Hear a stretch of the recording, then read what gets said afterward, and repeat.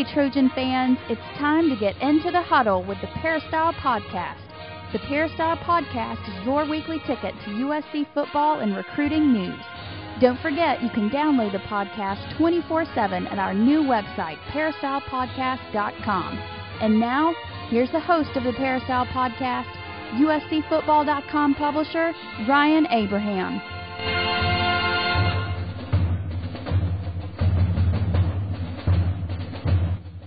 Hello, Trojan fans, and welcome to episode number 139 of the Peristyle Podcast. Today is October 13th, 2010. We've got a great show for you this week on the podcast. Again, we are swamped with your questions, voicemail, and email questions. We will try to get to each and every one of those, talking about USC's loss to Stanford on the last play of the game.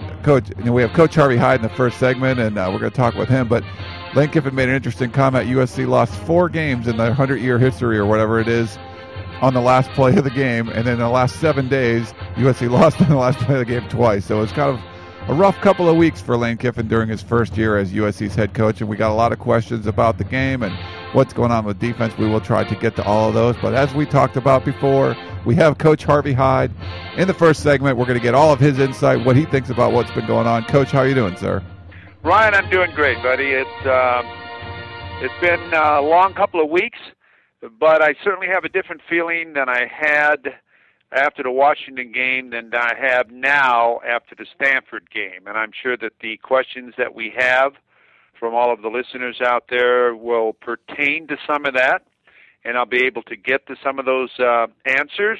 And I'd rather answer their questions than just talk. So, Ryan, why don't we get started? That sounds good. Before we get going, just want to thank Southern California Tickets, sctickets.com. Check them out on the web, or if you want to call them, 1-800-888-7287. Of course, USC has California this weekend. If you need tickets for that game or any upcoming game, anything going on, concert, sporting events, theater, give sctickets.com a call. And, Coach, you mentioned all the questions. We do have a bunch. Let's go to a voicemail question first, and this one is from Lance. Up in Seattle, and he had a question about, and I think a lot of USC fans do, it's a pretty hot topic, what was going on with the clock at the end of the game? Here you go. Yeah, Lance from Seattle. Well, question on the clock at the end of the game. When they didn't wind it, I was sitting and watching that game, and I was like, are you kidding me? Why are they not winding it after that measurement? And I was just curious if Barkley should have stepped away from center to ask the referee. I know if Kiffin called the timeout, they probably stopped the clock. But I totally didn't get that, why the clock didn't run. And I know that Kiffin's logged the complaint, but I know watching the game, you could see the clock, he started to wind it as they were getting ready to snap the ball, but it's just ridiculous. And I know Stanford had timeouts to maybe use them to stop the clock, but everybody knew if Stanford got the ball back, it was going to end up like that. So just curious on what your thoughts Barkley or Kiffin should have done to get the refs to notice that. Thanks again, and been a brutal season, man. I hope we turn it around. Bye. Well, I tell you, I didn't mean to interrupt him there, but no, that's a true fact there, and it certainly does possibly make a difference in the outcome of the game. You never do know, and you can file a complaint, but that isn't going to change anything. That's something that happens, and sometimes it's mysteriously happens when you're always on the road. And it always seems to go against you. I noticed it a couple of times during the game, even at the end of the game. I don't know why the guy was not stopping it or letting it run for Stanford down when they wanted to call timeout there with about 4 seconds to go. So I don't have the answer for that, why the time was being kept like that. I also understand, too, and I have not seen this, but on the kickoff, too, when SC scored and they kicked off, the guy that received the ball had run about 15 yards before the clock even started moving. Now, I can't justify that because I didn't see the clock or follow that, but people have told me that. Now, that's another indication of seconds there that were ticking, should have been ticking away to help SC in that final drive. But, it comes down, you can look at clocks and you can try to find mistakes and you can try to talk about excuses and so on the clock and so on. When SC scored with 1 minute and 2 seconds or whatever was on the clock, at that time I was sitting next to my wife watching the game like you people were, unless you were at the game. And I said they scored too early. They scored too fast. Stanford's going to move the football, get field position, and And remember, they didn't have to score a touchdown. They had one of the top field goal kickers in the country that's up for the Lou Groza Award. He was 9 for 9, and now he's 15 for 15 over the last year and a half. So, all they needed was a field goal, and they got good field position. They moved the football. They stopped them, and I think the penalty there on that situation really was a difficult penalty. I mean, it was a penalty that I'm not going to say cost them the football game, but, it gave them momentum, a 15-yard gain from there. And, if they had to run 2 or 3 plays to make 15 yards, a lot of things could happen. First of all, time's going to go off the clock. Also, there could possibly be a fumble or an interception or an error or a sack, which could give them more or better field position and so on. But with that penalty, no time came off the clock. So they, made that one catch over the middle and ran the ball to the outside, and all of a sudden they're down there in field goal range and ran the clock down and beat SC. It all comes down to being able to stop somebody in that type of situation, and they weren't able to do that. So we can look for all of the excuses and so on. Why? But if you have to worry about how many clicks came off the clock, it ticks. Yeah, that's good for 13-12 game or something like that. But when it's up there and people are getting as many yards as what they're getting on USC, that's not the problem. So I'm not saying it isn't something that you should find out about and why it happened. But that's not the real problem. All right, Lance, thanks for that one. Let's jump over to Ed, Coach. He's in San Diego. He says, I hear a lot about how the linebackers and DBs are not tackling or out of position. When is someone going to point out that the defensive line is struggling? Our line has 11 sacks in 5 games. In the bend-don't-break scheme, the defensive line has to be able to put more pressure on the QB than that. That's one thing people forget about our past defenses. The lines were much more dominant. What do you think about that? No, I agree. I'm not sure that these down 4 players are living up to what everybody expected them to live up to be. I don't see them penetrating. I don't see them putting pressure. I don't see them running by people. I don't see the quickness in the defensive line that's been there before. And I don't see any type of containment whatsoever to the outside. People seem to roll outside of them anytime they want or run outside of them anytime they want. There's no contain whatsoever or run up the middle on them. They lose contain as far as on pass rush and everything else. So, no, I don't think they're dominant. I don't think they intimidate anybody. I don't think they have to double-team anybody, to be honest with you. I think they can just draw back and center can look one way or the other and help with the guy that's coming to the gap and tackle, get in a good position from the outside on the defensive end and whatever they need to do and pass block. I don't see anybody overpowering anybody, bull rushing or out-quicking anybody. Yes, I agree with that 100%, but that isn't the only reason either. It's a combination of a lot of things. That's just part of the problems that are going on defense. You can point the finger to a lot of different areas. That definitely is one of the areas. I don't think there's a Patterson or some of the people that have played there before with the type of intensity that's there. I don't see the intensity in the defensive line. I don't see the overpowering of the defensive line, and I think that people have been able to, as you see, run on the defensive line or pass at ease when they're ending up the 100th ranked defense in the country and 116th ranked defense in the country in pass defense. Well, that's all part of it. You don't get the rush, you don't get the pass rush, you don't get the stopping of the rush. So, yeah, I would say that the defensive line is not what it used to be or should be. And there's been a lot of injuries there too, Coach. They've been banged up, and not having Wes Horton in there. I do think they've played pretty well. Maybe they're not up to the standards of some of the other games before, but it's been tough. They're thin, having guys like Nick Perry. That one bright spot for this defense. Lane Kiffin was asked yesterday at practice. He mentioned Nick Perry right off because he's been hobbled. He's still playing through pain and getting out there and doing whatever he can to contribute for this team. And Jarrell Casey really has played really well out there, I thought. So, yeah, there's been some up and down play, I guess you could say, on the line. Well, I agree with that. Perry used to stand out. You don't even know Perry's on the field anymore. You don't know anybody's on the field anymore. You tell me who is dominating on the defensive line out there, and I will certainly credit them. I just don't think that any phase of the defense currently right now is playing well, either by confusion or getting outplayed. So I think it's a combination of all areas personally. All right. Well, let's go to Nick. He is a Marshall School of Business person. So, Nick, good job there. He wants to know, do you think it is time to man up on defense? These zones aren't working. Love the podcast. And I think a lot of people had this kind of sentiment, Coach, where just get up and start playing someone, play fast and hit somebody hard and be aggressive. I think that's what a lot of fans kind of want to see right now. Well, I'll tell you what, you certainly have recruited 4- and 5-star defensive backs, but they aren't playing like that, okay?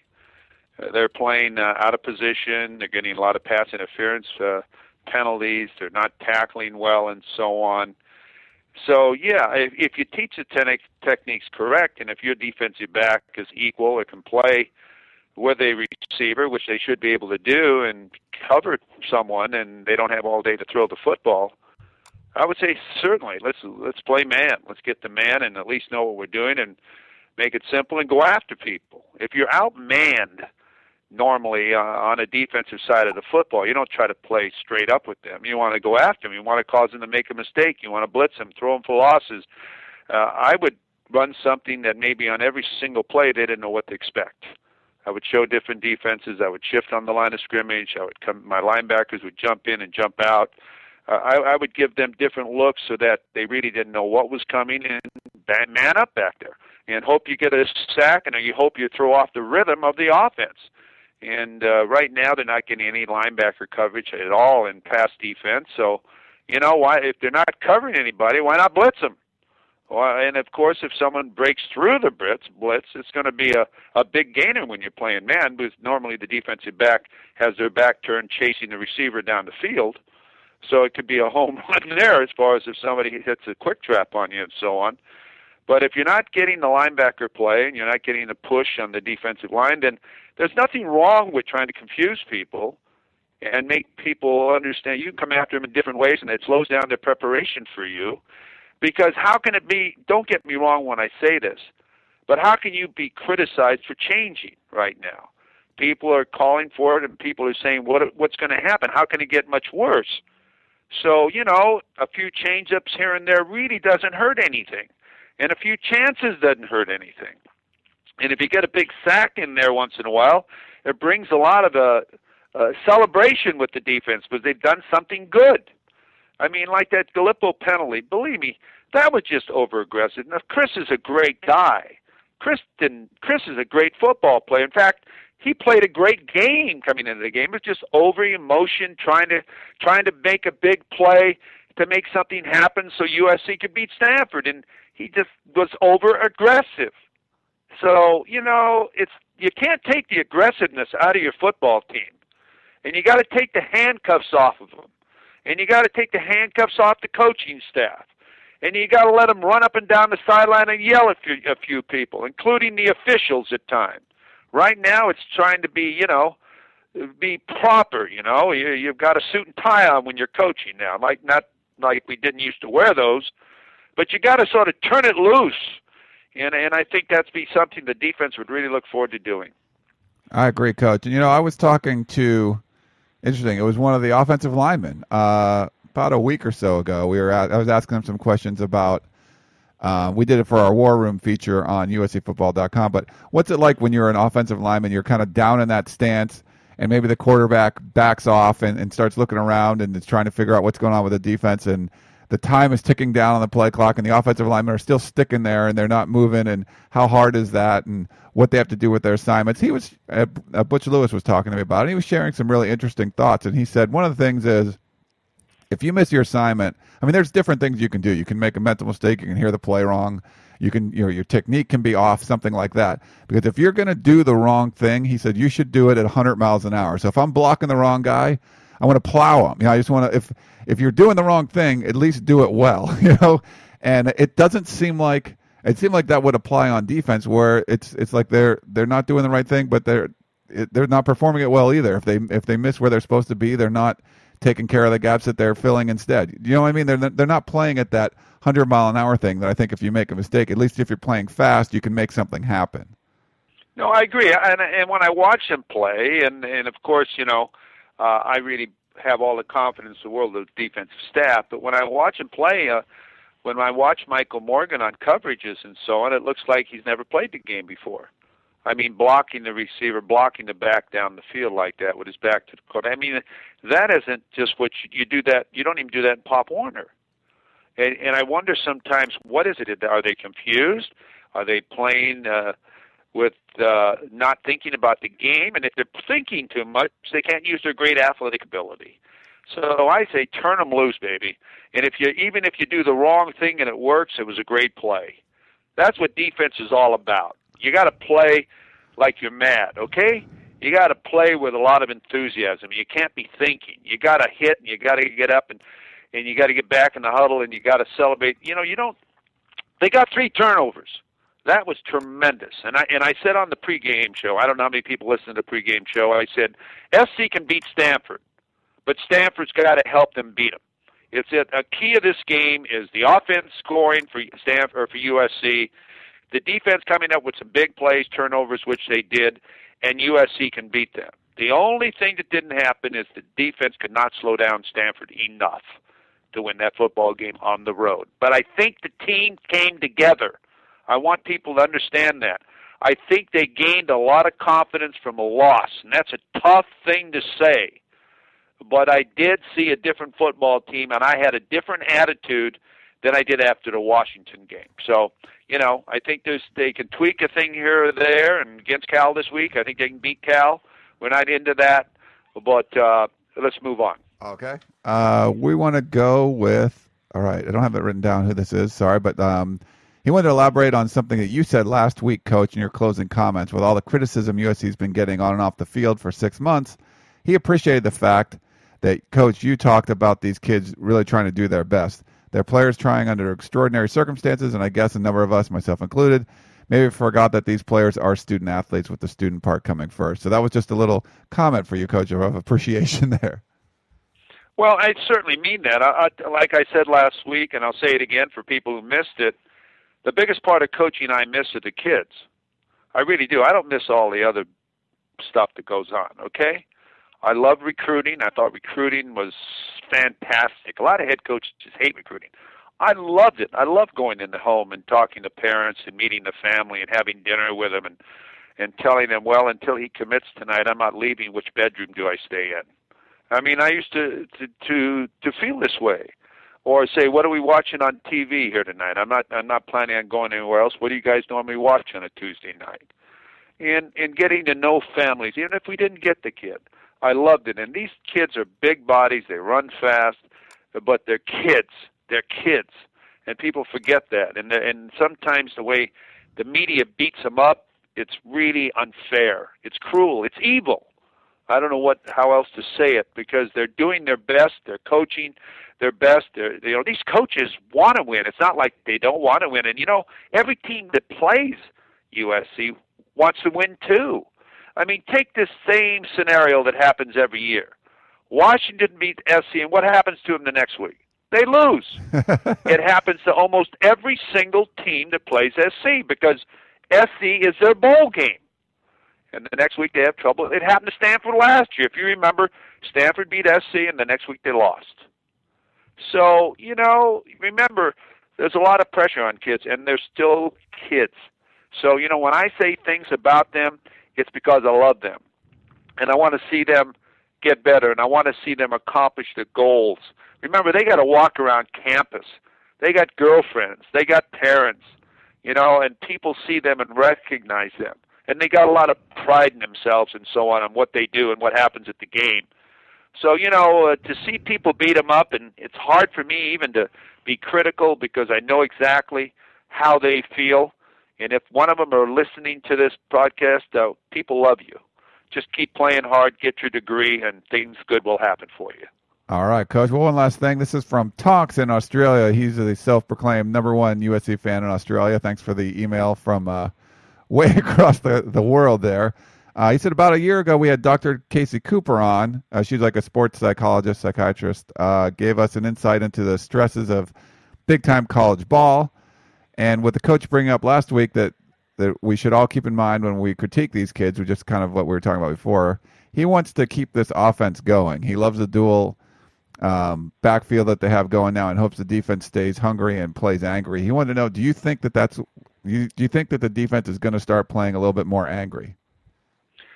Well, I hope they do if they quit thinking. And, I think it'd be a good time to make a change on defense. I know Coach Kiffin in the paper says it's too late to change the defensive games we're doing, but I don't think it is. I think it'd be a great method. I hope he's saying that because he is changing it and just to throw off Cal. I really do. I'll tell you, I think it'd bring a lot of confidence to your defense by saying, hey, guys, we're going to go back and play what you've played before. We're going to be simple. We're going to get after people. We're going to run them down. We're going to cover. We're going to have fun on defense. We're going to have some fun and just make practice fun all week and jump around and get in different defenses and just let your talent play. Like the caller or a question a while ago, play some man, play some rover defense even, play some zone just to mix it up, do blitzes all over the field so they don't know what's coming, move around on the line of scrimmage, shift your defense around. And you can have fun doing that. Jolie Dunn used to do that all the time. When I was coaching, he was the coach in New Mexico at that time. I had no idea what defense. He never ran the same defense twice. I never had any idea how to block them. All we did was block down, solid to the inside, blocked our backs to the outside, and I let Randall Cunningham throw the football to our split receivers. That's the only thing. It's just impossible to figure out. They ran 50 defenses, and there's that really, and I don't even know how he called them. I really don't have any idea how he called all these defenses. Now, I'm not saying to go to that extreme, but I'm saying you got to have fun. You can't have these guys go on the field again and say, oh, my gosh, I hope this doesn't happen again. And if it starts happening, they say, oh, my gosh, it's going to do it. We're going to lose the game again. You can't. You got to change. You got to change something to give these kids some hope and some thoughts that, hey, you know what?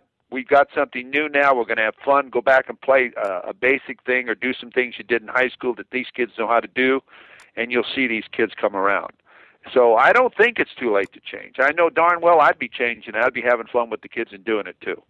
All right. Well, Coach, always good stuff. Thank you very much for coming on and joining us and talking about the game. Hopefully there's some better things, I guess, to talk about next week. USC plays Cal on Saturday. Then they have a bye week before they host Oregon. But, Coach, thanks again for joining us, and we'll talk to you again next week. Ryan, thank you very much. And for all of our callers out there, we really appreciate you calling in and asking us these questions. And as we said, it's just our opinion, and everyone has opinions, and I enjoy at least expressing mine to you. Thank you, Ryan. All right, thank you, Coach. And we'll be back in 30 seconds. Going to talk some more football with Dan Weber. Meet us on the other side of the break for more of the Peristyle Podcast. Tickets, tickets, tickets. SC Tickets is your concert, sports, and theater ticket source. We have the tickets you need to any event worldwide. Football tickets are now available. Call SC Tickets now at 1-800-888-7287, 1-800-888-7287.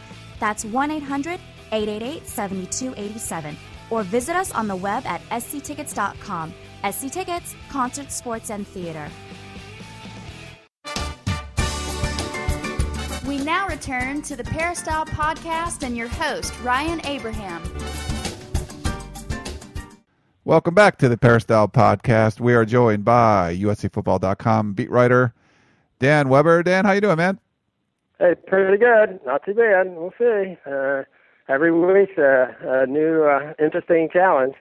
A lot of interesting challenges for this team. 2 last play losses in a row, 2 weeks. I think Lane Kiffin said they'd had 4 in like 100 years, and they had 2 in 7 days. Entire history. I mean, that's one of those things you can't research quickly. On the game site. I mean, you're going back to 100 and some years and like 1,400 games or whatever it is. But Tim, obviously, Castellone did the research over the weekend, and it's happened 4 times in more than a century. They've lost on the last play, and now they lose twice in 7 days. It's again, never happened before, never even close. It's just hard to even imagine. Yeah, tough pill to swallow for the USC fans and the coaching staff and stuff. But obviously, the winnable game against this weekend against Cal We do have a bunch of questions, though. I wanted to get to some of those if we could. Okay, I mean, this is the thing. It's hard to think about. They are 2 plays away, 1 in each game, from being 6-0 and probably ranked, I don't know, 12th, something like that, 10th. And then everybody's saying what a great success story they are. 1 play in each game. If they make 1 more play on defense in each game, they're one of the great college football stories in the country this year. Yeah, that's true. Very, very close. All right. Well, so JC wanted to know on the Chris Gallipo penalty in the Stanford game, if the whistle was not blown, do you think it would have still been a penalty? And it looked like it kind of hit him in the head area, so probably was. I think it would have been because of the distance that he ran. And, Shane Horton had the guy wrapped, but he had him up, and the guy wasn't going down. I think if the whistle wouldn't have blown, I think he still was in danger with the blow up, in the head and the face mask. Yeah, it was so open. Pac-10 officials, we can't say anything else about them other than they're weak. They're really weak. They don't have a lot of confidence. And if you do something out in the middle of where everybody's watching you and you have a USC uniform on, they're going to throw a flag, So, yes, it would have been a penalty, I believe. All right. He also wanted to know, I mean, you had a great piece that went up yesterday about Lane Kiffin waiting for the Pac-10. Actually, it's a free story. It was a premium story we first put up. I made it free so more people could kind of read it over. So I would definitely go to uscfootball.com and look for USC waiting for Pac-10. Dan Weber's great piece on the we talked about the clock a little bit before in the last segment and the Stanford officiating, but he wants to know, can anything actually be done if we involve Pat Hayden and Larry Scott to fix the inconsistency in the officiating? I don't know. I mean, it's a problem. It's so ingrained in the Pac-10. I mean, these are guys that have been refereeing, or officiating for decades. And if you go back and look at the penalty trends, nobody's done anything about this. Certainly, the entire Pete Carroll era, where USC's opponents were dead last every year after year after year, with 2 slight exceptions in the number of penalties called on them. It's so consistent pattern that if you play USC, you're going to get way fewer penalties than you normally get. And it can't be any other reason other than some sort of bias. And it's been allowed to exist. Nothing's happened to those officials for doing it. How do you come down on them now and say, they killed the officials who made one mistake in the Virginia game for USC, missed the call on the fake punt block, and they got it wrong. They suspended them. They, in effect, fined them by taking away a game check. They identified them. They just killed them. What do you do? They made more of those mistakes. They made probably 7 of those mistakes in the last minute and 10 seconds at Stanford. Now what do you do to those guys? I don't know what you do to them. I think the Pac-10 has got a problem. I was there 18 months ago. The BCS meetings were in Pasadena, and I covered them for the Associated Press. And Larry Scott had just been named as commissioner, and he, after the meeting, said, I'd like to get together with some of you guys, totally off the record, and talk about the Pac-10. He said, I'm just getting here. I don't know much of anything.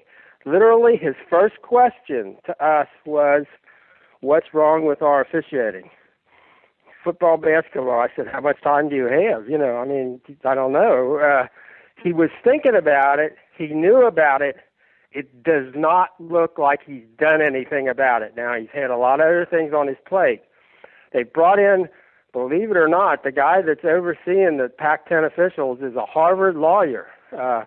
Guy that was the Kansas City Chiefs general counsel, UMass grad and a Harvard law grad, is now running the Pac-10 football officials. And the fellow who's actually nominally the director of the officials is Dave Kataya. He's a full-time police chief of Martinez, California. And I know, when you call Dave up and that, you very often get him at work. I'm not sure. I think that Pac-10 has to make this a much higher priority, officiating in both football and basketball, and I haven't seen that yet. And, here they are now. What are we, Wednesday? We still haven't gotten an answer. Lane hasn't gotten an answer. USC hasn't gotten an answer. We haven't gotten an answer. I'm not sure they know what to do. What do you do? I mean, there was manipulation going on. Every single mistake basically made in the last, minute and 20 seconds, minute and 10 seconds. Every single mistake was made in favor of Stanford. Every single mistake was made against USC. I mean, Stanford essentially had two major penalties not called on their last drive. The penalty on Gallipo was deserved, but Stanford had two, a holding and a late hit, and neither called. Plus all the clock manipulations that all were in Stanford's favor. If you said, well, the guy just, doesn't know the rules, he's sleeping, he's wasn't paying attention, blah, blah, blah, you'd think he'd make one mistake maybe in favor of somebody other than Stanford. But no, he didn't. When it was running, it was running at the very end when he was trying to run the clock down so that there would be no time left. Or when he was holding the clock, he was holding it to give Stanford more time on their drive. I mean, it was just blatant and obvious, and something has to be done. But what can the Pac-10 do? I don't know. Can they send a clock operator, make them part of the officiating crew? That costs more money. But there are, other conferences. I remember when I covered the SEC, they would not allow a hometown guy to run the clock. They brought a clock operator who, was in his official outfit on the sideline, part of the team, and they ran the clock with an official, part of the officiating crew. And he was an independent guy, not just some local guy who lives in the neighborhood, and they bring him in to run the clock for the game.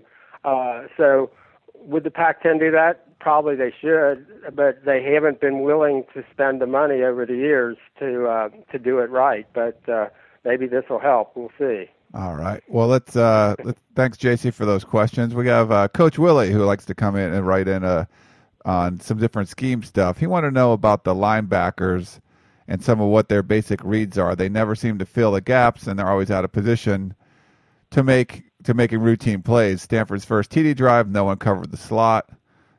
He felt the same thing kind of was happening last year. What do you think about the linebackers and assignments and things like that?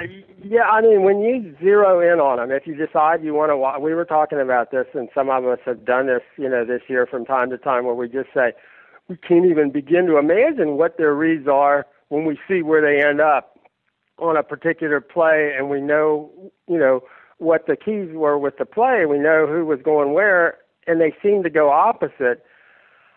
And I can't give you an answer. I wish I could. I don't know what I'm seeing. And when I talk to the players, when I talk to the coaches, it all doesn't fit together.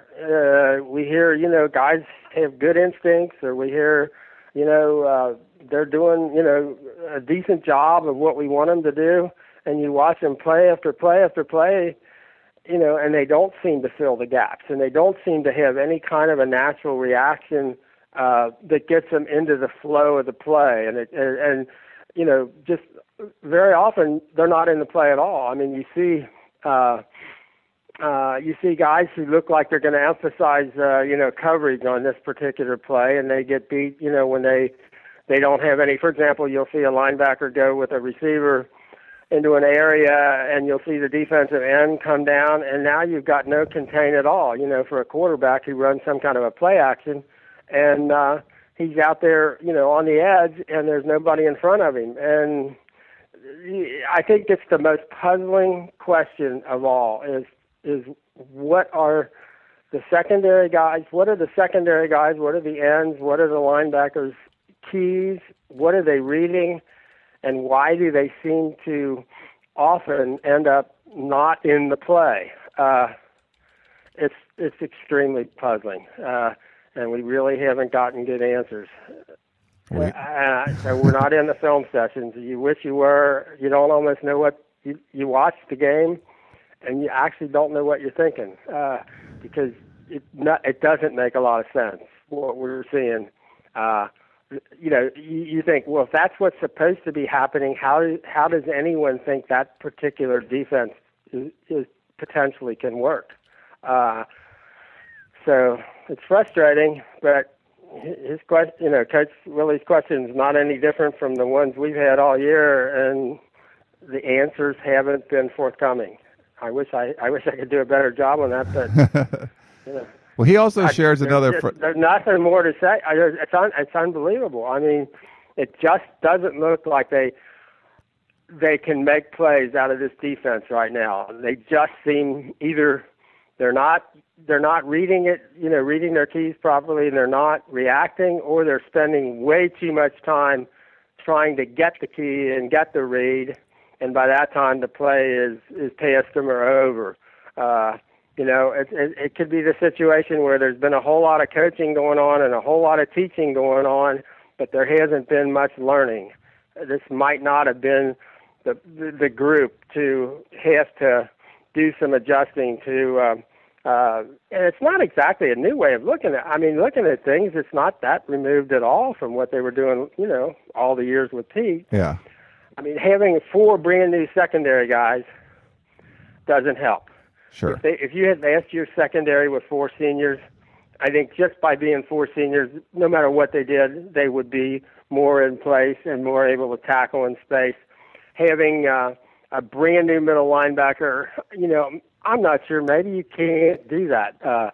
Move, no matter how talented physically, how smart a kid is, there may not be a way that you can move a kid from defensive end with his hand on the ground 1 year to your starting middle linebacker calling all the signals and all that the next year. That may not, at this level of college football, that may not be possible. Yeah. Other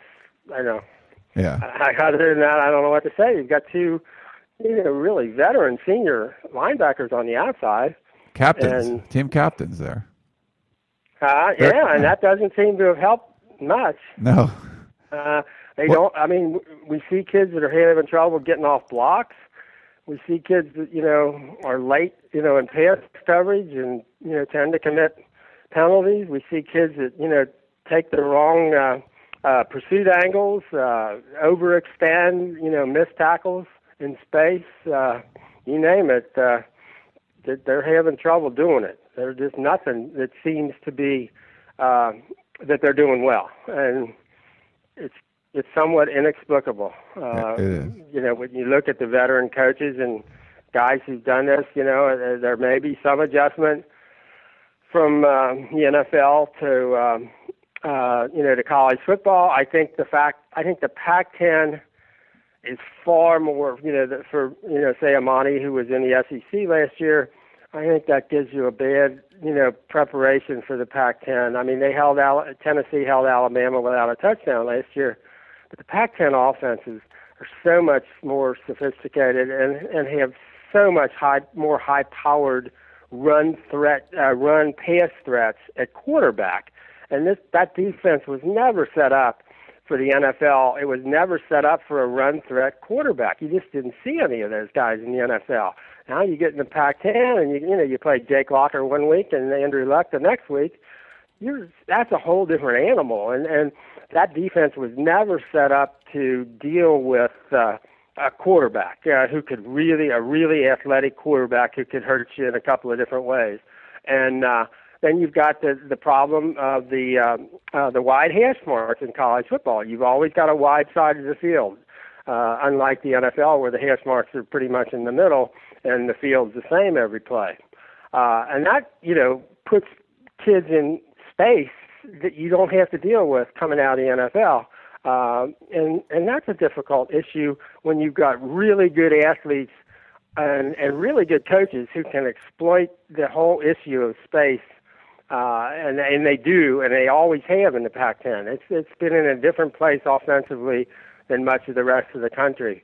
And I think it's been a giant adjustment. And this is probably the worst year to have to adjust to the Pac-10 with all the talented quarterbacks and high-powered offenses. All right. Well, he also had another point, and people have brought this up before. Maybe you can make a quick comment on this. He wants to know, is it possible to make suggestions to the coaching staff, email, phone messages, whatever? Once again, would someone tell the defensive coaches to maintain outside contain and stay home when the flow goes away? Cal will take advantage of this obvious neglect. I get people saying that a lot. Hey, I want to tell the coaches something. They have keys, for example, of what they want the defensive ends to do. If a play goes here, they want them coming down on the backside, for example.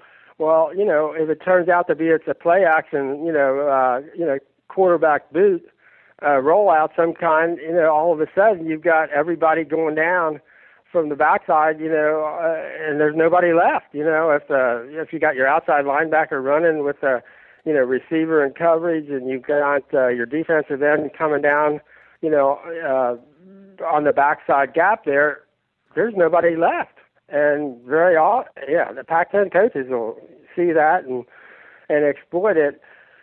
And, I would, send your suggestions in. I mean, we talked on the next story I'm writing is both, the two veterans, Monty as the coach and Sharice Wright as the secondary guy. What we were talking to him last night after practice, and how do you get this right? What do you do? How do you make it better? Where does USC go from here on defense?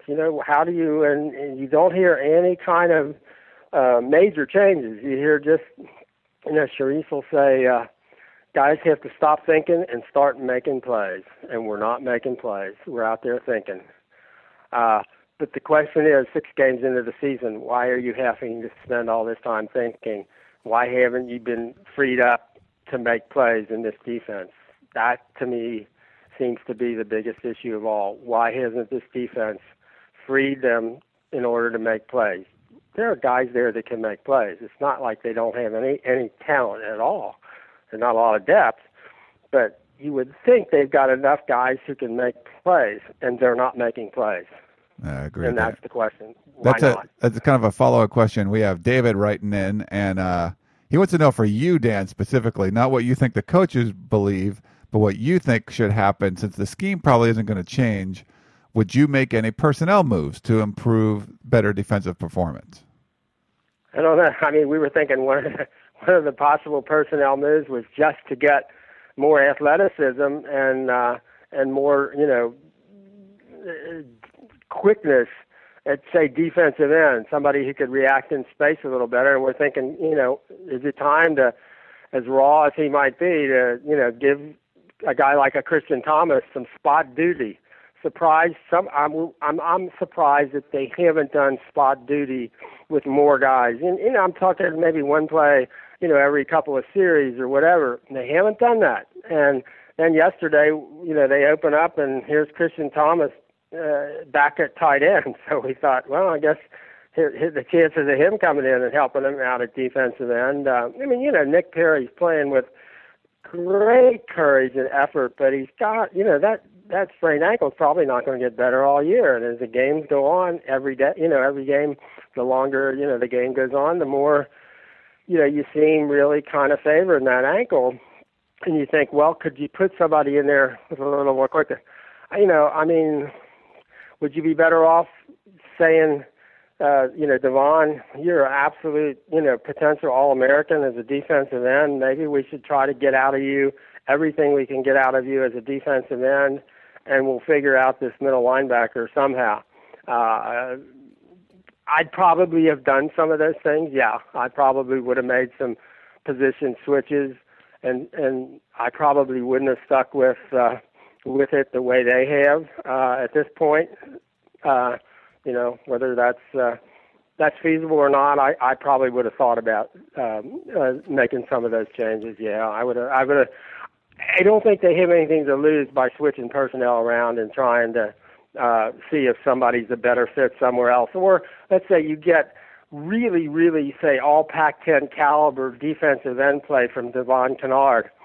Does that improve the defense enough that no matter what you do at middle linebacker to replace him, you've improved the team? So that would have probably been some of the ways I'd have gone. All right. I'd have made some switches. Okay. Yeah. I think a lot of people. It makes sense. Last one we have, Dan. Evan wants to know, I have a question for you guys that actually has nothing to do with the game versus Stanford. USC appealed the NCAA sanctions. When will we know if the NCAA accepts or denies USC's appeal? And just to let you know, Dan, I was on a little panel last night. USC had a sports business association meeting, and I was one of the speakers there, one of the guest panelists or whatever. And Tim Teslone was one of the panelists as well, the USC Sports Information Director. It looks like they'll probably hear it in November, or kind of go over it when the appeals committee meets in November. Tim said that they didn't expect to hear something until the spring. So that's at least what Tim was saying. I wanted to kind of get your thoughts on it. Yeah, I think that's right. I think we're seeing a mini version of that this week from the Pac-10 about the officials. I don't think the NCAA even knows what to do either, because the whole situation has been vastly complicated by all the agent-player interactions in the Southeastern Conference and the ACC that have been revealed, and now you've got this new book out that everybody was talking about yesterday, the confessions of that agent from Los Angeles and all the players that he paid over the years, and it's and then you read the front page of the NCAA, the Committee on Infractions, totally bogus report about USC where they defend the standard of amateurism, and then you read, all the things that have been happening since that report came out, and you realize the report is it's ridiculous and embarrassing to the NCAA and they can't defend it, and so what are they going to do? I think the more time they have to figure out what they do, they can probably stand now and say, look at what USC's doing. They've got 15 people in compliance, and they've got the most high-powered compliance operation in America. The NCAA, we win. We can take back, the sanctions the way USC's asked us to.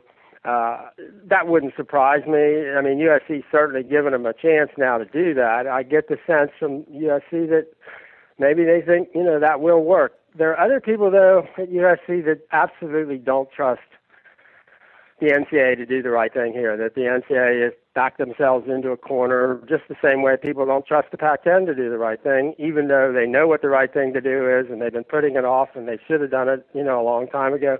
So I don't know. I do think, though, they're not going to act right away. So I don't think they're going to hear. I think Tim's timetable was probably a correct one, that, it'll be more like the spring, which will,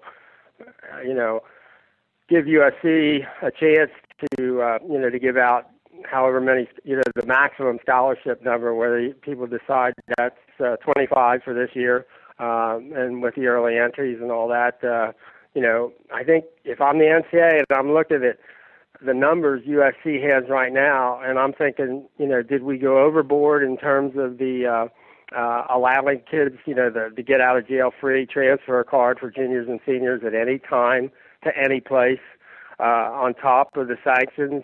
Are we actually putting the USC players, at risk of, injury and the kinds of things that the NCAA supposedly, in the name of, student athletes, if you ever replay the tape of Paul D in the press conference, it's embarrassing. And to the NCAA to have a guy kind of laughing about, what the sanctions would do to USC's numbers, when you consider that the reality there is kids that were in grade school when whatever happened, could be now being injured on the football field because the USC just doesn't have enough numbers. And I think it's just a little bit embarrassing for the NCAA to have to defend that. So I would think they'd probably try to figure out a way to get out of that, but I don't think they're going to, that's going to happen real quickly. So I think that springtime table is probably correct. All right. And then actually I lied, Dan. We have one really quick last thing. Sorry for Kevin. Okay. He sent this in last week, and we didn't get a chance to get to it. He wanted to know, do you think that USC needs a new stadium? It doesn't seem like the Coliseum's a hostile environment like Autzen Stadium is. I know it's a historic stadium and all, but a new stadium would be good. That's Kevin's opinion. What do you think about that, USC playing somewhere else? Well, I think the only option that you would ever consider would be if something happens with an NFL stadium somewhere in the area of, the whole Staples Center, environs that they turned into such a, sports and entertainment mecca that would be almost on campus. Otherwise, you would think it would be better invested. I mean, basically, you would think with the state of California now actually in the business of selling state property. I think Irvine Company just got control of 24 state buildings and is going to manage them. My preference would be for USC to be able to acquire the Coliseum as part of the campus, and for USC then to be able to make the choices in terms of upgrades and private boxes, and there's a way you could put opposite the press box, for example, you could build a separate facility that they've done in a lot of places where they really enlarge the stadiums, where it would be a comparable area for private suites and that. You'd probably need an elevator to take it up to, the 5th or 6th level or whatever. But you could use something like that as a, as a way of raising money for refitting the entire Coliseum. I just think the Coliseum is in some ways it's the most historic stadium in the history of the world. When you look at, the only place that's had two, Olympic Games and two, Major League Baseball teams and two NFL teams, and USC and UCLA played there, and it's probably some of the most historic track meets in the history of the world and all of that kind of thing. And it's right on USC's campus, essentially, right across the street. So I think, to me, redoing the Coliseum would always be the number one choice, and having USC actually acquire the Coliseum and managing the Coliseum would be my choice, and using that as a fundraiser to add the kind of special facilities and to rework the location exactly of the end zone seats and things like that. Maybe you have to lower the field even more in order to get some better sight lines. But that would be my choice, would be doing the Coliseum. I just don't think they can give up. The Coliseum is too identifiable, and I just don't think you could ever have enough money, to build something that would even be remotely comparable. That would be my call. Cool. I agree with you, Dan. All right. Well, hey, thanks for all the responses. I know there's a lot of questions to get to. Hopefully there'll be some more positive questions next week after the Cal game heading into the bye week. But thanks again, Dan, for joining us. Oh, enjoyed it. Thanks, Ryan. All right. Everyone else will be back in a couple seconds. We're going to talk a little bit more USC football recruiting. Stay tuned. You are listening to the Peristyle Podcast from Los Angeles, California. Hey, USC Trojan fans, to get into the huddle of your Southern Cal Trojans, log on to uscfootball.com today for all the latest in Trojan football, basketball, and recruiting news. Ryan Abraham will give you an in-depth analysis, recruiting updates, and will answer your questions every day on the message board. So for all the latest in team and recruiting news on your USC Trojans, check out uscfootball.com, the officially licensed Southern Cal site of the Rivals.com network.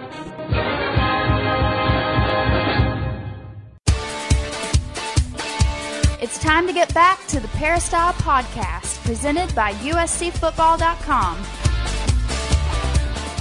We are back on the Peristyle Podcast. You can check us out, peristylepodcast.com. And I forgot to mention, if you have questions for us, drop us an email, podcast@uscfootball.com, or call us, 206-888-6755. Leave us a voicemail. We can play your voicemail here on the podcast. We didn't get to track down Gerard this week, so I'll try to answer some of the recruiting questions for you. We had a few of them come in. I wanted to get to a few of those, so we do talk a little bit of recruiting. But obviously, when USC loses a game like they have the last couple of weeks, that's going to be where most of the questions and stuff are coming from heading into that. But let's get to a question on voicemail. You can hear this one from Tom. Here you go. Hello, Ryan.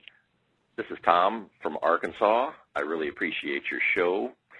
I was wondering, since we're so low on scholarship players this year and that -10 scholarship limit starts kicking in next season, is USC going to raid the junior college ranks after the end of this fall semester and bring guys in for the spring semester on campus who will count towards this year's scholarship limit instead of next year when the -10 starts.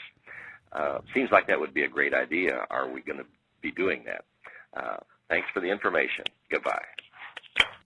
All right. Well, thank you very much for that question, Tom, coming in. And Gerard, we talked to Gerard about this a few times before, and there's challenges. I mean, there's challenges getting high school players to graduate early, and that's obviously would be a big thing coming for USC. Right now, if you get someone to graduate early, they can enroll in January and count towards the class of 2010.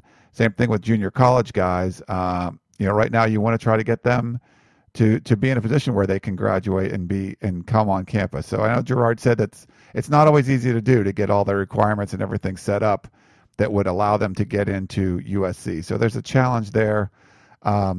I do think too, though, when you're talking about JC guys, they can't really have a bad recruiting day. If they get a couple guys that are going to flunk out or transfer out or things like that, it's really going to hurt with the reduced number of scholarships that they have now. And some of the guys from JC ranks, that can be questionable. I mean, they might have questionable grades coming out of high school and things like that. So I think they're going to take an extra watchful eye looking at some of those guys. Now, yes, they can have guys come in and contribute right away. So I think that's important if you can get some guys along those lines to do that. But all the ducks pretty much have to be in a row. So it's just harder. I think the whole process is harder. And we saw with Charles Burks committing this week that he was a guy USC wanted to get in early, and he's coming from a school district that they don't want their kids to graduate early because it leaves empty seats and it costs the school money. And, potentially it could have cost this kid a $250,000 scholarship to USC. But, it looked to the, if you read the story, Gerard put a great story up this week about Charles and him coming in there, and he basically found out that he wasn't going to be able to graduate early. Told the coaches were like, it doesn't matter, we want you to be a Trojan. They offered him a regular scholarship offer. He could count towards the class of 2011. He accepted it right away. He wanted to be a Trojan. So I think some of those things, cases are going to work out. They'll try and do whatever they can to get extra guys in for this class of 2010. Anything they can count there, because they still have 8, 9, 10 rides or something like that for that class. And of course, it's really going to depend on what happens with the scholarship sanctions, the appeals, what's going on. We talked in the last segment. You might not hear about it until March or April, sometime in the spring. What does that mean for February? How many guys can USC sign? Will the NCAA say, hey, we're going to delay this? There's a lot of different options that are kind of on the table. And it does look like right now, and people have talked about this a lot on the Peristyle, what was going on. It looks like USC is kind of recruiting more towards, they think they're going to get more than 15 in this class of 2011. Unless they have, might be some more guys that they want to try and get in early. I think, there's a lot of different options there, but we're kind of playing it by ear. And I think the coaching staff, they're trying to recruit without knowing all the facts. And I think it makes it even more difficult, but they do have such a great staff put together for recruiting. I think you're going to see some good things. I mean, Lane Kiffin's proven his worth, and having a guy like Ed Orgeron on there, obviously helps as well. Let's see. So we have a question. In the years past, California prospects have worked their tails off to receive a coveted USC football scholarship, only to see them go to out-of-state prospects. With scholarship reductions and a lack of depth, do you think this staff will focus on local kids that are locks to receive commitments instead of waiting on signing day to miss out on state kids? And I think the overall attitude of the staff and where they're going to recruit locally is changing. I think they didn't focus locally last year because they didn't know the local scene last year. They were coming in, most of the guys coming in from Tennessee. Now I think it looks like there's a lot more of a local focus. Pete Carroll did some really great things, but he did under-recruit some of those classes. He was getting 18 or 19 guys in some of those classes and leaving some of those local kids on the table that, would end up at Cal or Oregon or Boise State, things like that. It looks like Lane Kiffin and the staff are going to try to get some more of those guys that that really are scratch and claw guys, and they're going to try to get on the field and work really hard. And I think the staff likes a lot of those guys. Now, the hard part is it'd been great if they had a full bevy of scholarships to offer. If they had 25 scholarships to offer, Pete Carroll, really did look after those first rounder guys. They're trying to get a guy out of state that could be a NFL first round draft pick.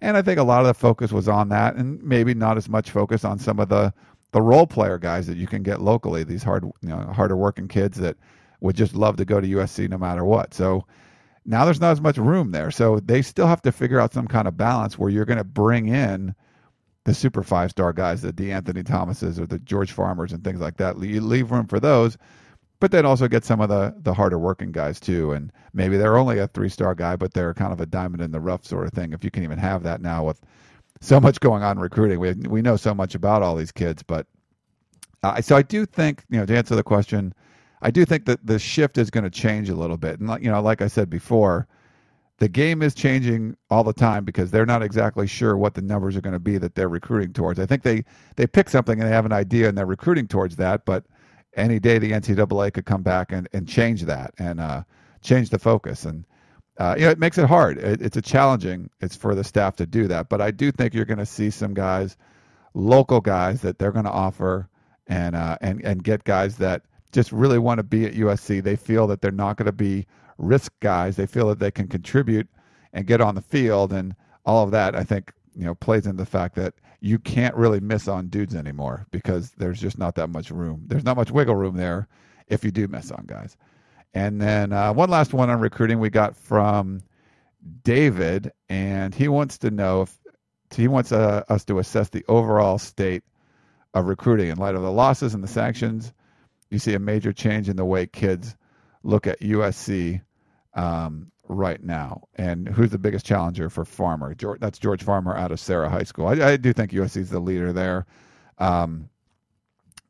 Biggest challenger, I don't know. I mean, it would be out of state. I don't think it would be any place else. I mean, at least locally. He's not going to be going to UCLA. You can kind of hear that from talking to him and his family and stuff. So it'll either be stay local, go to USC, or he's going to go ship off somewhere else. But I would, if I had to bet right now, I'd say that George Farmer is going to stay locally. As far as the state of recruiting, we had that panel last night that we were talking to, and people were kind of asking about that. And I almost had an argument, not an argument, but just a discussion with Tim Tessalone on what was going on, why people come to recruiting. And he was pointing to this mural up on the wall and extending the guys to the NFL. And I still think that there's a lot of positives that you can sell at USC. And every kid's different, There's kids that want to come for playing time. There's kids that want to come because the team's number one in the country. There's kids that want to come because the team's not number one in the country and they're working their way to get their way back up. So I think there's always something you can sell. The important thing that USC fans should know is, they're still putting dudes in the NFL. They're still on TV all the time. They're still getting a lot of media coverage.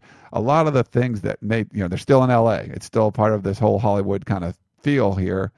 And the fact of all those things, I think, can be positive, not for every recruit, but for a lot of different recruits there. It's just going to be more of a challenge not knowing how many scholarships you can bring in or not being able to miss on guys. But I do think there's still going to be a major appeal there. And you're going to get a different kind of recruit where maybe it's someone that, that was worried about playing time, didn't come to USC before, they went somewhere else. And now there's like, well, hey, you see a guy like Robert Woods coming in and getting 200 yards as a true freshman right away.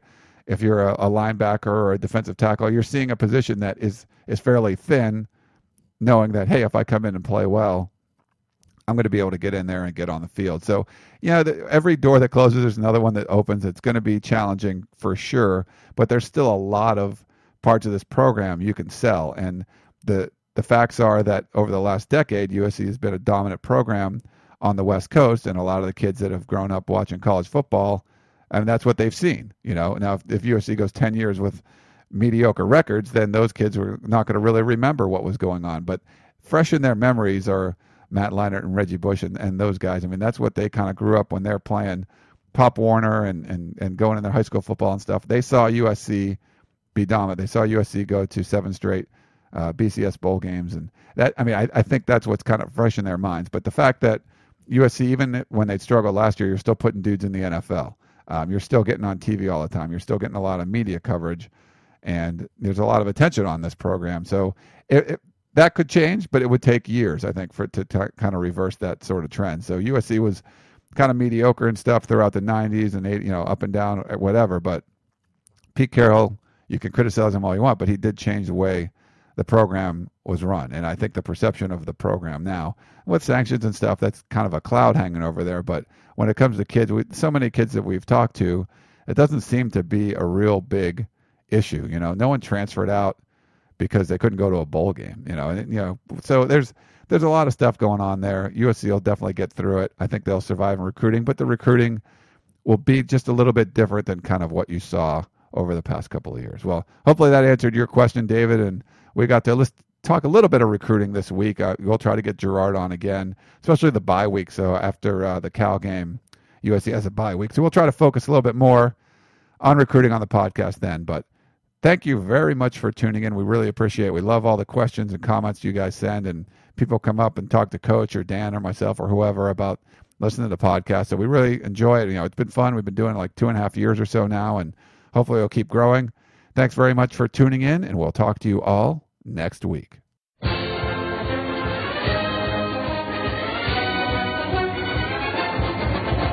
You've been listening to the Peristyle Podcast presented by USCFootball.com. Be sure to tune in next week for the latest news on Trojan football and recruiting. And don't forget, you can automatically download the podcast directly to your iPod or MP3 player for free. Just click the iTunes link on peristylepodcast.com or search for Peristyle Podcast at the iTunes Music Store.